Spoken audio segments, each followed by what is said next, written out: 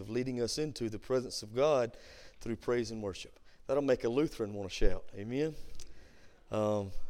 Almost made a Baptist want to dance. Man, that last song, you don't see many dancing Baptists, but you about saw one, that last song. That's good stuff.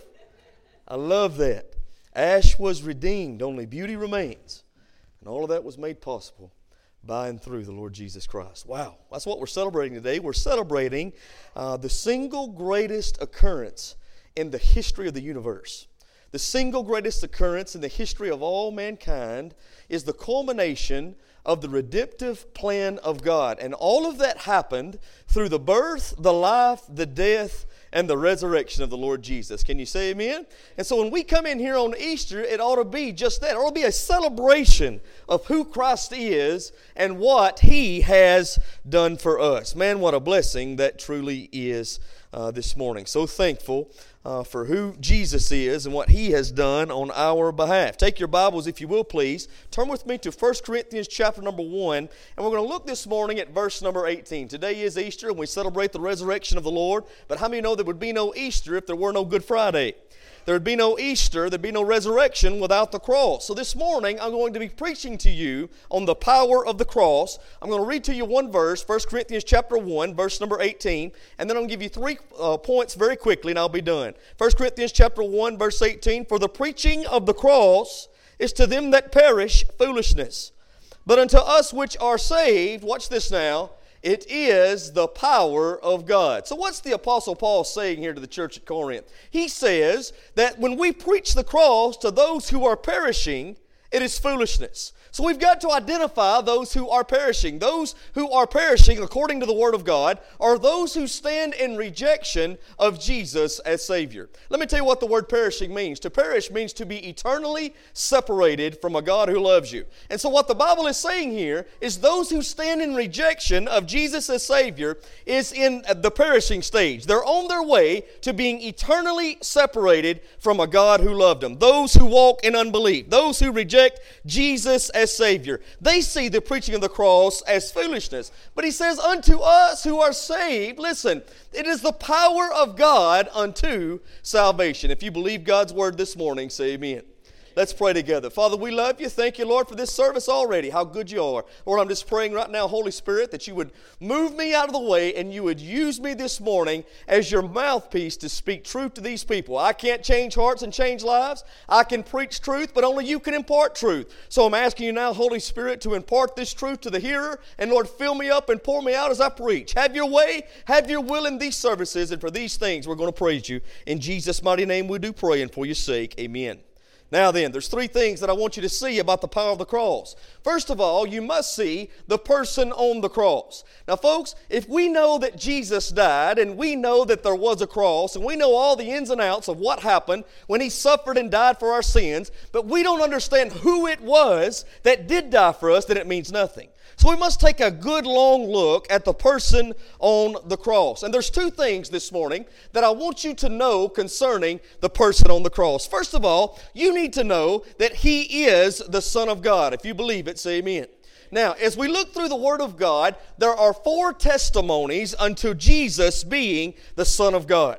4 of them. First of all, Jesus Himself said He was the Son of God. He told Nicodemus in John chapter number 3 and verse number 16. You remember that familiar passage of Scripture, John 3:16, "For God so loved the world, that He gave His only begotten Son, that whosoever believeth in Him shall not perish, but have everlasting life." We know that Jesus was speaking to Nicodemus when He said that. We also know that while He was speaking to Nicodemus, He was speaking about Himself. What He's saying to Nicodemus is, Nicodemus, you have saw the Son of God. I'm Him. You must believe on me so that you might have eternal life. So Jesus made the claim, John 3:16, to Nicodemus that He Himself was the Son of God. He also made it before the Pharisees. You know the Pharisees, don't you? That's the most strict religious sect among the Jews at that time. Nicodemus was actually a part of them. But Jesus spoke to the Pharisees as a whole in John chapter number 8. Keep your place there in 1 Corinthians chapter 1 and turn with me to John chapter 8. Let's see what Jesus said. John chapter number 8. We're going to look at 2 or 3 verses right there very quickly, starting in verse number 42. The Jews here, the Pharisees, were having a debate with the Lord Jesus on who His Father was and who their father was. And it's a lively debate, to say the least. Verse 42, Jesus said unto them, if God were your father, you would love me. For I proceeded forth and came from God, neither came I of myself, but he sent me. So what's the claim Jesus is making here? That he is the Son of God. If you believe it, say amen. That's what he says. But then he says to the Pharisees, he says, why do you not understand my speech, even because you do not hear my word? You are of your father the devil, and the lusts of your father ye will do. He was a murderer from the beginning, and abode not in the truth, because there is no truth in him. When he speaketh a lie, he speaketh of his own, for he is a liar, and the father of it. So according to what Jesus says, right here in John chapter 8, there's two families with two fathers. See, I don't hold to the doctrine of universalism. The doctrine of universalism is this, is that all of us are God's children. Now listen to me, folks. We all, as human beings, by the power of God, have been created in His image. By His power. But that don't mean you're a part of His family. As a matter of fact, Jesus said the Pharisees had a father, that was the devil, and he had a father, which was his Father in heaven, God the Father. So there were two families with two fathers. And they kept saying to him, well, we're Abraham's children. I mean, Abraham was the father of the faith. Let me say something to you folks. I don't care who your daddy is. I don't care who your grandpa is. I don't care who your aunt and uncle is. If you hadn't trusted in Jesus as your personal Savior, that don't make you a part of the family of God. So you must trust personally in Jesus. It's not about what someone else did. Nobody is grandfathered into the Christian faith. You have to make the decision yourself to trust in the finished work of Christ at the cross. The Holy Spirit must deal with your heart, making you realize you are a sinner, standing in need of a Savior. And then what you do is fall down hopeless and helpless at the foot of the cross and say, Lord, be merciful to me, a sinner. And if you will do that, you can be born again into God's family. Amen. And God can become your Father through a personal relationship with Jesus. But according to what Christ says, there's two families with two fathers. Now I know it makes you feel good, it gives you all the warm and fuzzies, and makes you want to sit around a campfire and sing Kumbaya to say that God is our Father. But let me tell you something, folks. J. Vernon McGee said it best. When you boil it down to the lowest common denominator in the world, there's two types of people. Either you're a saint or you ain't. Either you've been born again by the power of God or you have not. But if you have not, I've got great news for you this morning. Jesus is still in the saving business. The same one who has saved me can and will save you. You say, well, brothers, you don't know where I've been, what I've done. You don't know all of my past. Folks, I've got a past too, and I can promise you, if Christ can save me, He can save you. If He can save me, He can save anybody. So, God's grace is available to everyone who will receive it. Jesus made the claim to Nicodemus that He was the Son of God. Jesus made the claim to the Pharisees that He was the Son of God. He also made the claim to His disciples that He was the Son of God. One place in particular is John 14, verse number 23. John 14, 23, Jesus says to His disciples, He says it many times that He's the Son of God to them, but this one I love. He said, Jesus answered and said unto him, if a man love me, he will keep my words, and my Father will love him. And we will come unto him and make our abode with him. So here in John 14 and verse number 23, He makes a claim to His disciples that He is the Son of God, that God is His Father. So could we agree scripturally this morning that Jesus testified to being the Son of God? If you believe that, say amen. That's one testimony. Let me give you another one. Not only did Jesus out of His own mouth testify to being the Son of God, but how many know His works proved that He was the Son of God?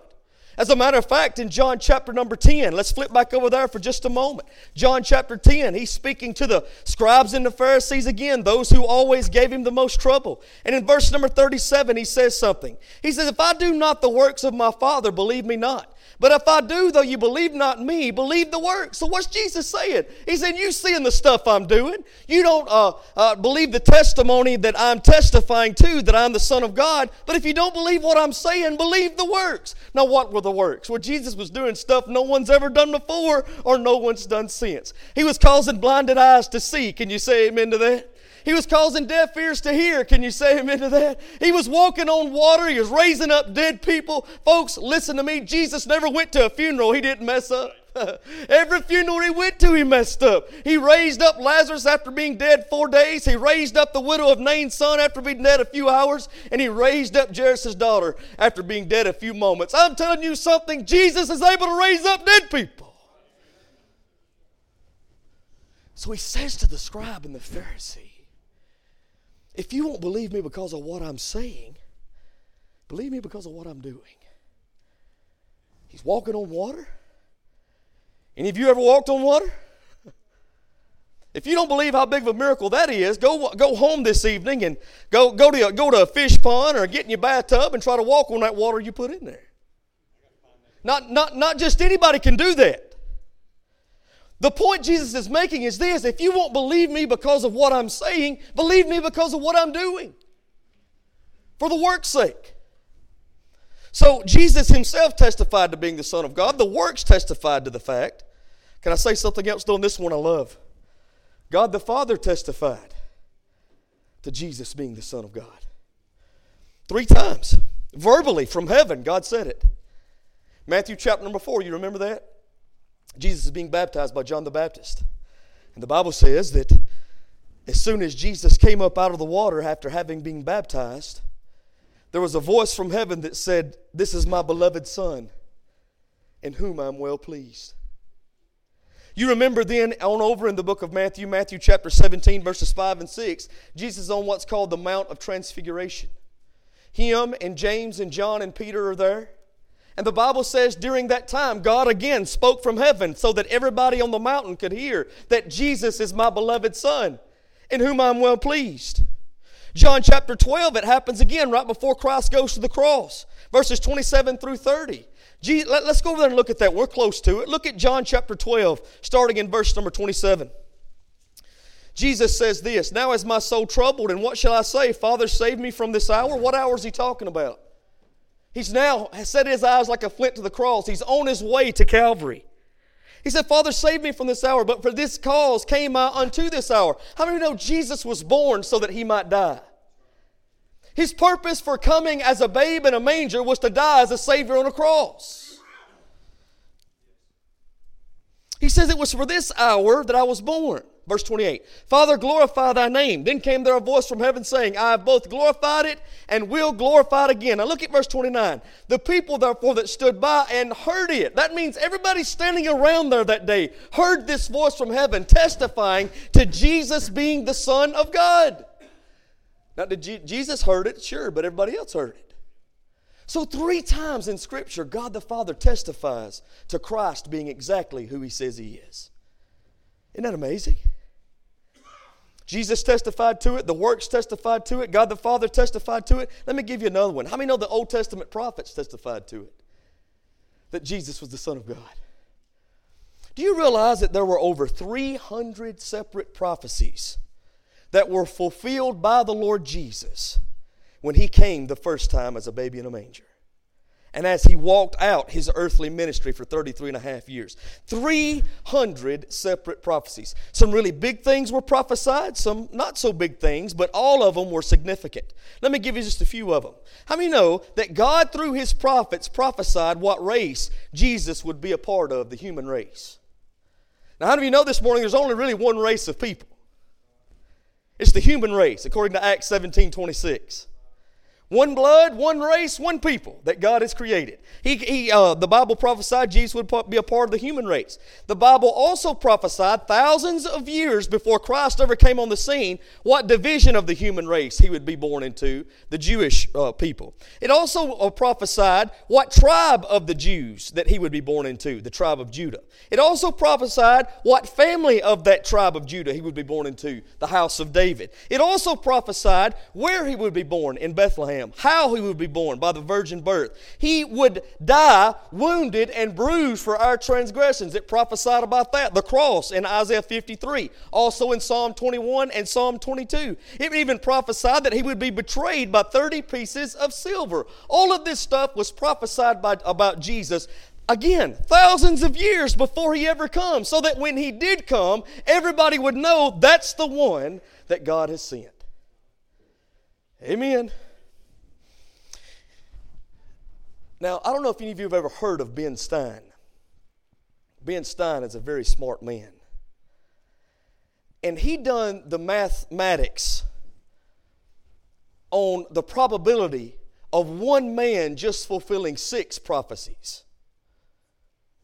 Just fulfilling 6. And he said the probability would be 1 to 7 to the 10th power.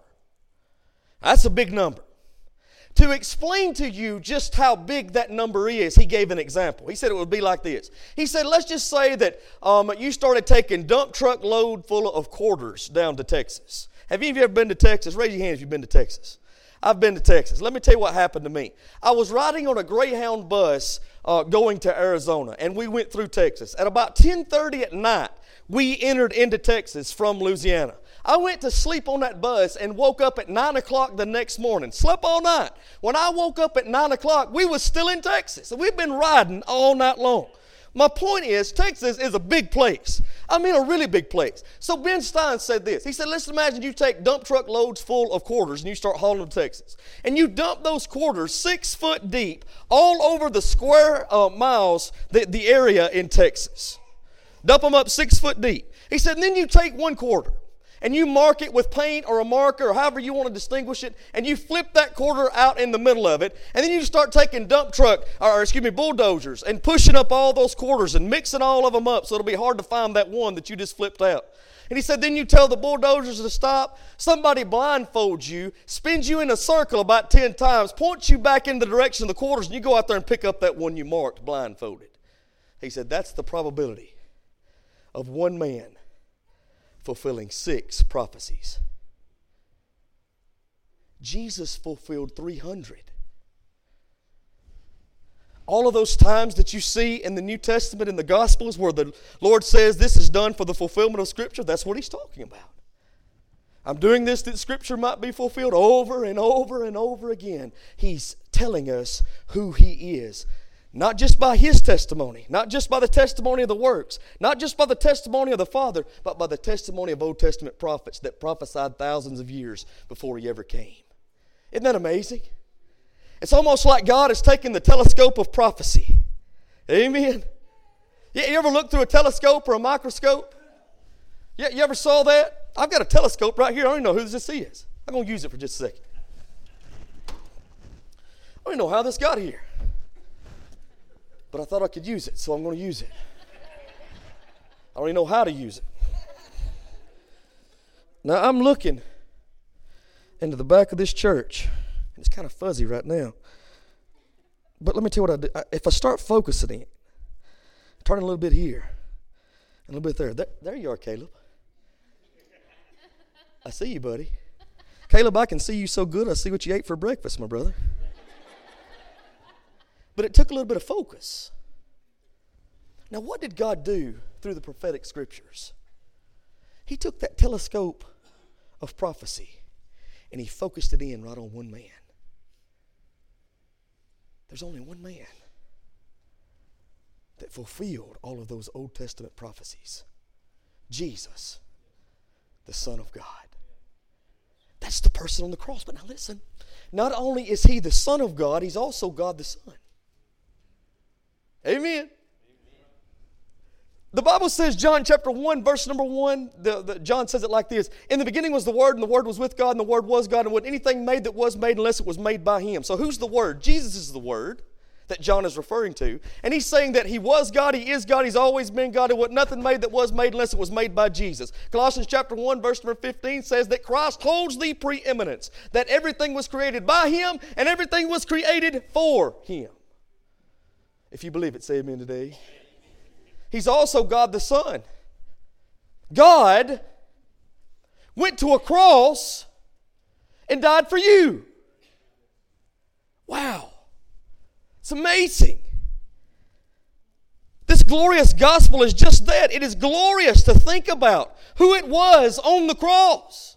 How do I know it was God the Son? Because we have eyewitness testimony in Matthew, Mark, Luke, and John that tells us all about who it was. And see, it tells us of the authority that he had. Mark chapter 4, it shows us that Jesus had authority over all creation. Jesus and his disciples were on the Sea of Galilee in Mark chapter 4. You remember the story? There was a great storm that came upon them there in the boat. The disciples got fearful for their own life. They started crying out, saying, Lord, we're about to die. What did Jesus say? He woke up from being asleep on a pillow, stood up and said, "Oh, ye of little faith, peace be still." And just like that waves that were crashing into the boat and the lightning that was crashing, the thunder that was rolling, the wind that was blowing, it ceased.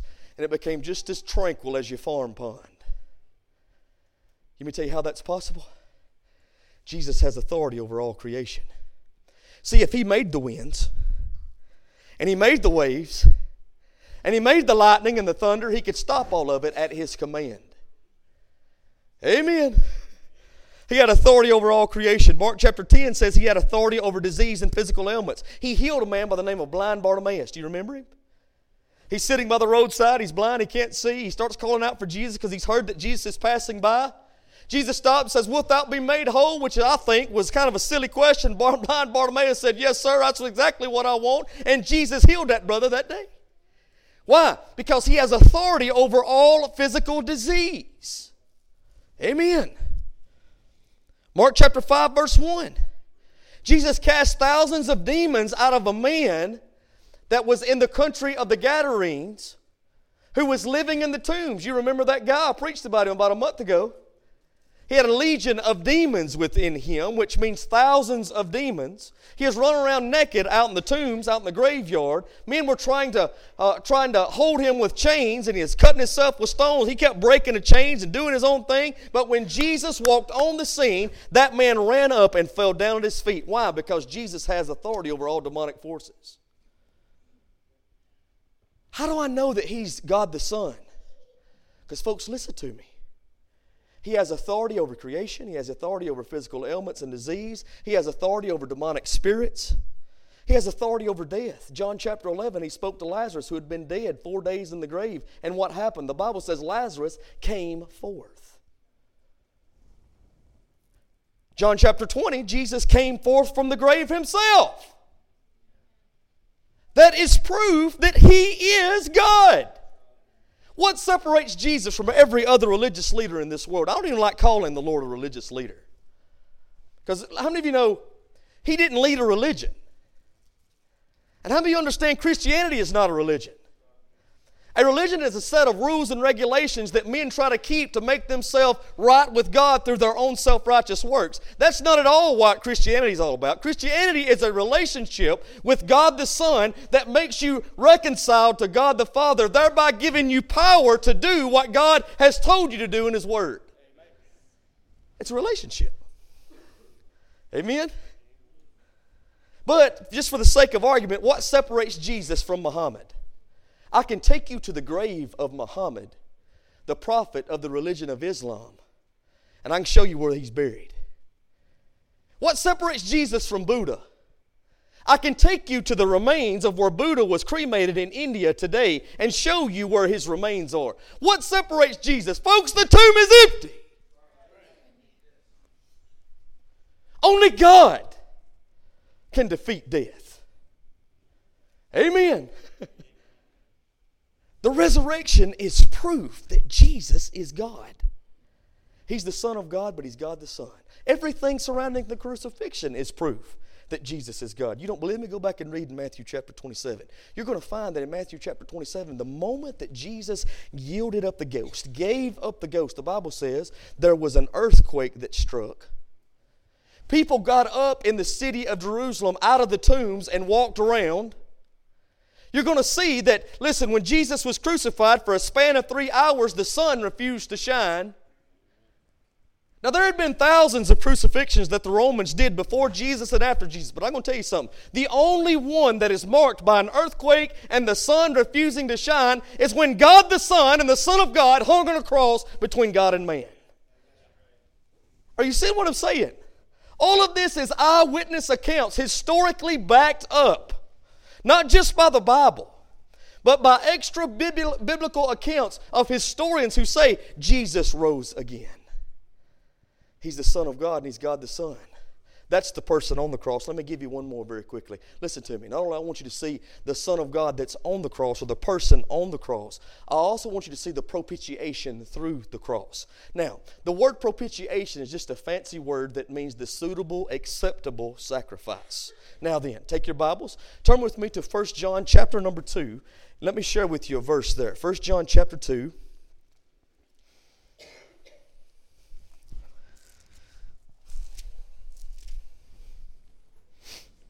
And look down at verse number 2. Let's just start with the first verse. 1 John chapter 2, verse 1. Brothers, can you give that to me, please? My little children, these things write unto you that ye sin not. And if any man sin, we have an advocate with the Father, Jesus Christ the righteous. Now watch this. And He is the propitiation. Everybody say propitiation. For our sins, and not for ours only, but also for the sins of the whole world. What's this mean? Jesus was the propitiation, or the suitable and acceptable sacrifice, so that our sin debt might be paid for. Let me tell you something, brothers and sisters. I can't die for sin. And brother, you can't die for sin. And you can't, none of us can.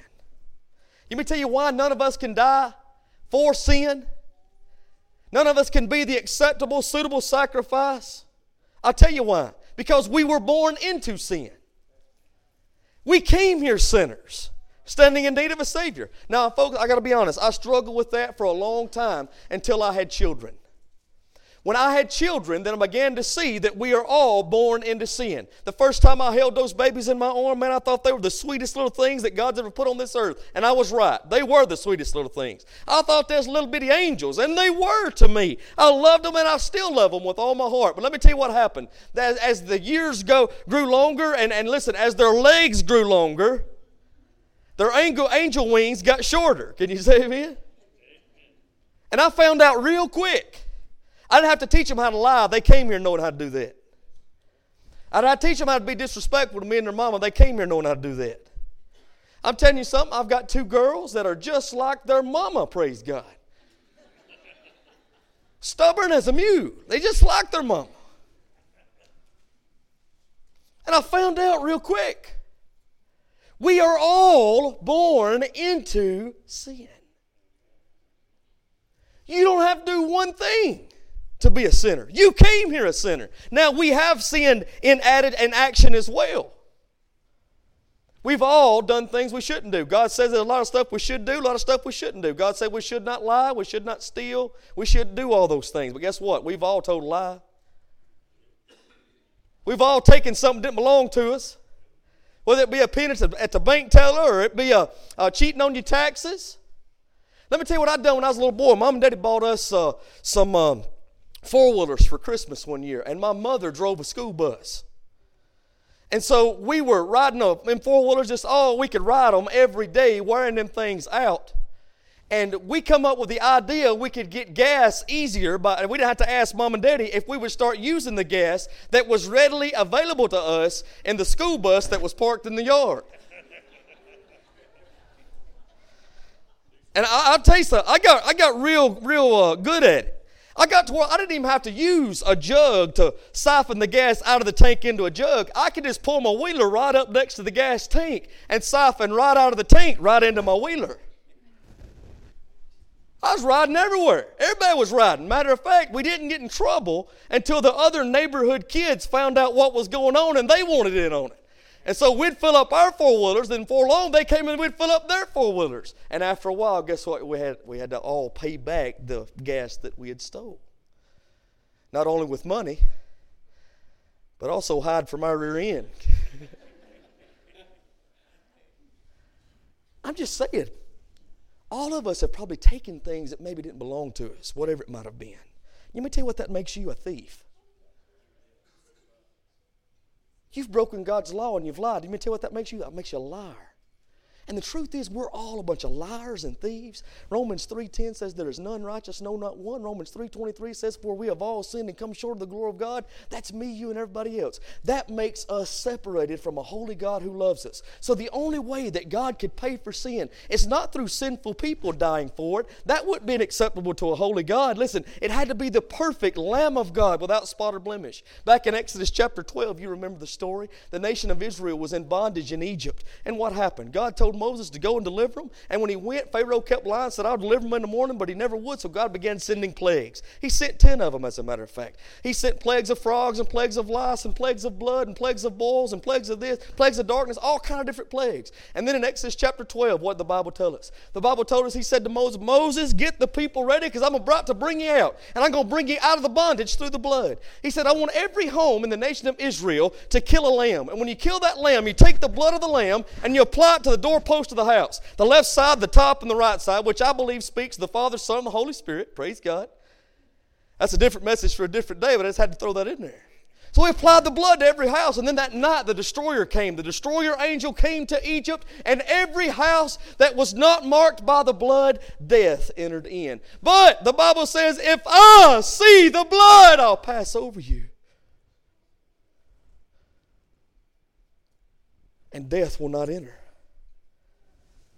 Whew. Now you fast forward to the book of John. John chapter 1 verse 29, John the Baptist sees Jesus walking, him and his disciples, and he says this, behold, look, there he is, the Lamb of God that takes away the sin of the world. Speaking of the Lord Jesus. Jesus is the perfect, holy Lamb of God that became the acceptable, suitable sacrifice, the propitiation for our sins. He was who he was, brothers and sisters, so that he might do what he did. I couldn't do it, you couldn't do it. Jesus did it. Amen? How many know the price has been paid? I'm going to say it again, the price has been paid. I'm going to say it one more time, the price has been paid. Nothing else has to be done. The price has been paid. Jesus paid the price for my sin and your sin at the cross. See the person on the cross. See the propitiation through the cross. Let me give you another one. See the purpose of the cross. And guess what? I see it. I see it. I see the purpose of the cross. It's you. You see it too. It's me. For God so loved the world that he gave his only begotten Son, that whosoever believeth in him shall not perish but have everlasting life. Romans 5 and 8. I love this verse.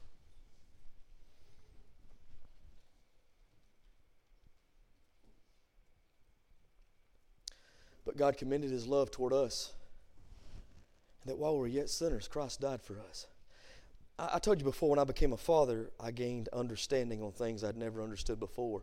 And being a father helps me to understand the love of God more than anything else. I still don't understand it completely, but I understand it more than I used to. When I see Romans 5 and 8, that tells me that God loved me so much that he put his Son through the torture of the cross for me. Not because I was good enough while we were yet sinners. While I was still in my sin. Parents, does that speak to your heart? Because it does to me. I'm going to tell you something. I love you folks.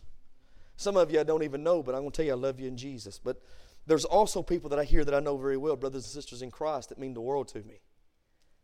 I got a strong relationship with. I'm thankful for your friendship and your relationship as brothers and sisters in Christ. And I love you. But I'm going to be just as transparent and honest as I know how to be. There is no way I would put my son or my two daughters on a cross to take the punishment for your sin.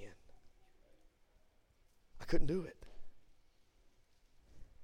But that's what God did for you. because that was the only way you could be saved. That's the purpose of the cross.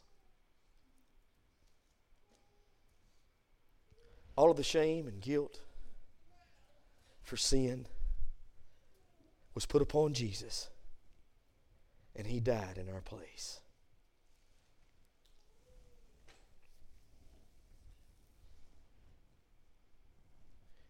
So the truth is, if anybody in here goes to hell, anybody that goes to hell unsaved, but they'll never go to hell unloved.